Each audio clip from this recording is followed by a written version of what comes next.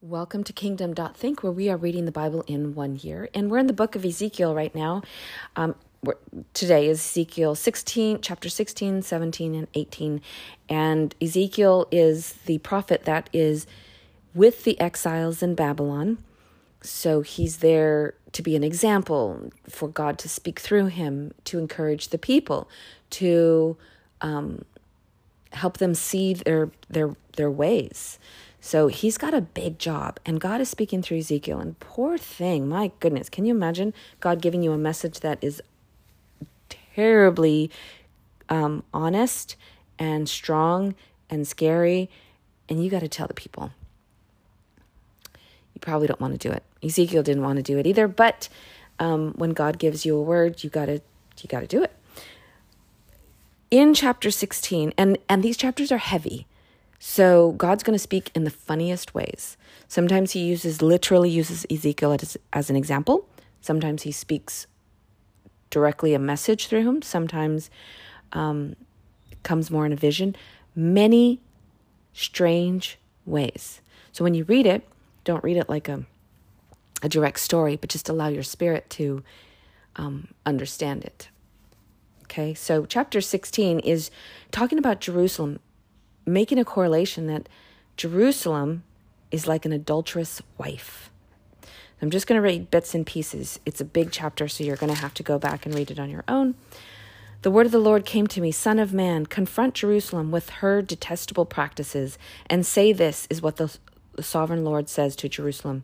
Your ancestry and birth were in the land of Canaanites. Your father was an Amorite, and your mother a Hittite.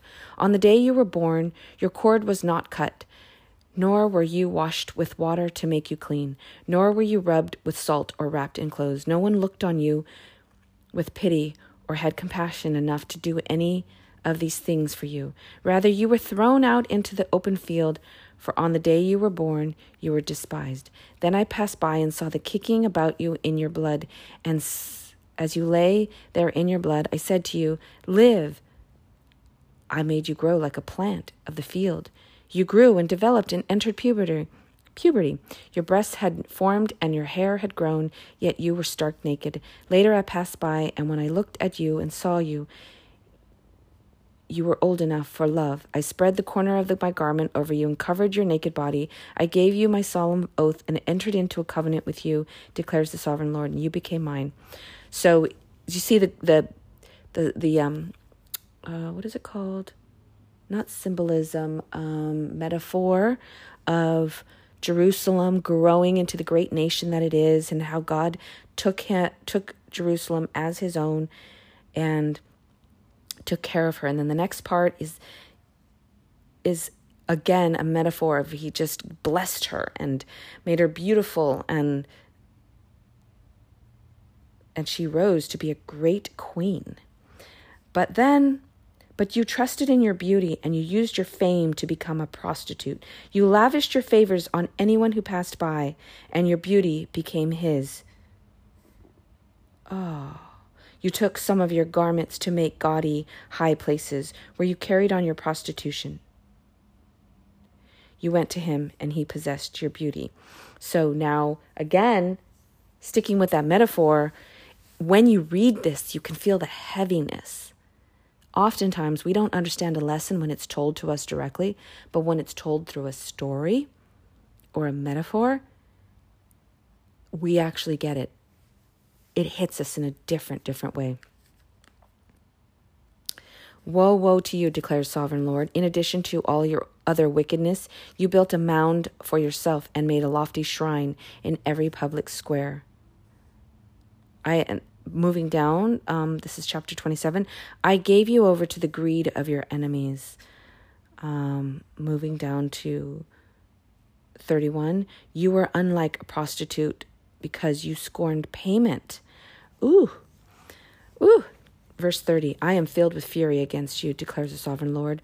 When you do all these things, acting like a brazen prostitute, when you build your mounds at every street corner and made your lofty shrines in every public square, you were unlike a prostitute because you scorned payment. So you were worse than a prostitute. That's terrible. Wow. And so No husband would tolerate that. And everybody can understand that. We can comprehend that. Because it's made in a story, a metaphor. Moving down to verse 59, I will deal with you as you deserve, because you have despised my oath by breaking the covenant. Yet I will remember the covenant I made with you in the days of your youth, and I will establish an everlasting covenant with you. Then you will remember your ways and be ashamed when you receive your sisters, both of those who are older than you and those that are younger. So he's also giving a clue that, yes, you will suffer the consequences of this horrible behavior and betrayal, but here's a ray of hope that I will restore the covenant I made with you in your youth. With you. Okay. 17, again, using a metaphor or story. It's about 2 eagles and a vine. Now, this one you have to read the whole chapter because it's piece by piece about these 2 eagles. So I'm actually, and what is he illustrating? Again, how Jerusalem betrayed God. And they became rebellious people. So read the metaphor about the 2 eagles and the vine. Say this to, and then at the very end, the king of Babylon went to Jerusalem and carried off her king and her nobles, bringing them back to him in Babylon. Then he took a member of the royal family and made a treaty with him, putting him under oath. So now the head officials of Jerusalem are making deals with the king of Babylon against the people. He also carried away the leading men of the land so that the kingdom would be brought low, unable to rise again, surviving only by keeping his treaty. But the king rebelled against him, the Israelite who made the deal, by sending his envoys to Egypt to get horses and large army. Will he succeed? Will he who does such things escape? Will he break the treaty and yet escape? As surely as I live, declares the sovereign Lord, he shall die in Babylon, in the land of the king. Now, chapter 18, so we're at the very last chapter. Again, you'll have to read chapter 17. It's a long one. And chapter 18 is also a long one. There is approximately 32 verses. That's long. So, this particular one describes, okay, so we often think, oh my goodness, how are we going to avoid this death and this consequences? How are we supposed to live as good people? Can you imagine? Ezekiel's telling these people, they've grown up like this in this culture. They've always done it this way. They forgot what God said. The true word is not being read to them. The true ways are not being taught to them, so they forgot. So, the word of the Lord came to me. What do you people mean by quoting this proverb about the land of Israel? The parents eat sour grapes, and the children's teeth are set on edge. As surely as I live, declares the sovereign Lord, you will no longer quote this proverb in Israel. For everyone belongs to me, the parents as well as the child. Both alike belong to me. The one who sins is the one who will die. Suppose there is a righteous man who does what is right. He does not eat at the mountain shrines or look at the idols of Israel. He does not defile his neighbor's wife or have sexual relations with a woman during her period. He does not oppress anyone, but returns what he took in pledge for a loan. He does not commit robbery, but gives his food to the hungry, and provides clothing for the naked. He does not lend to them at interest or take a profit from them. He withholds his hand from doing wrong and judges fairly between 2 parties. He follows my decrees and faithfully keeps my laws. The man is righteous. He will surely live. Okay, so before we describe or continue this example, just read this and go, oh, that's what it takes to be a righteous man who lives. Now we continue with this example by saying, but what if this man, well, let me just read it. Suppose he has a violent son who sheds blood or does any of these other things, although the father has not done any of them. Okay, it describes what the son who does wrong, and he describes what he does. Will such a man live? He will not, Because he has done all these detestable things, he is put to death. His blood will be on his own head. Okay. But suppose the son has a son who sees all the sins his father commits, and though he sees them, he does not do the things. So he's a good guy. What will happen then? He will not die for his father's sins. He will surely live. But his father will die for his own sins, because he has practiced extortion, robbed his brother, and did what was wrong among his people. Yet you ask, why does the... Okay, so in the old laws, or the way they did it is, yes, the children suffered the sins of the parents, which we do know that still can happen because there are curses that are passed down from generation to generation. But the choice of sin, each person is responsible and will face God himself based on the sins one committed.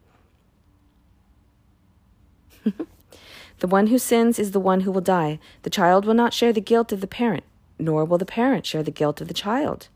The righteous of the righteous will be credited to them, and the wickedness of the wicked will be charged against them. But if a wicked person turns away from all the sins they have committed, and keep all my decrees, and does what is just and right, that person will surely live. They will not die. None of the offenses they have committed will be remembered against them. Because of the righteous things they have done, they will live. Do I take any pleasure in the death of the wicked? Declares the sovereign Lord. Rather, I am not pleased when they turn from their ways and live. Okay, so they will live by turning away from their sins. God's not pleased with the consequences of their sins. So let's say they did very bad things, and there's consequences. People hurt and suffered.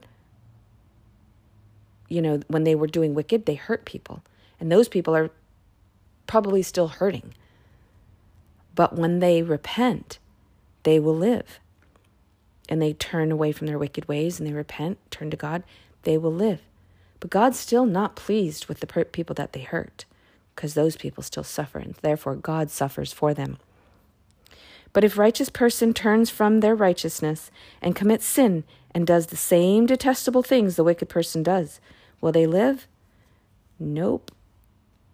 All the good things that they had done will also not be remembered.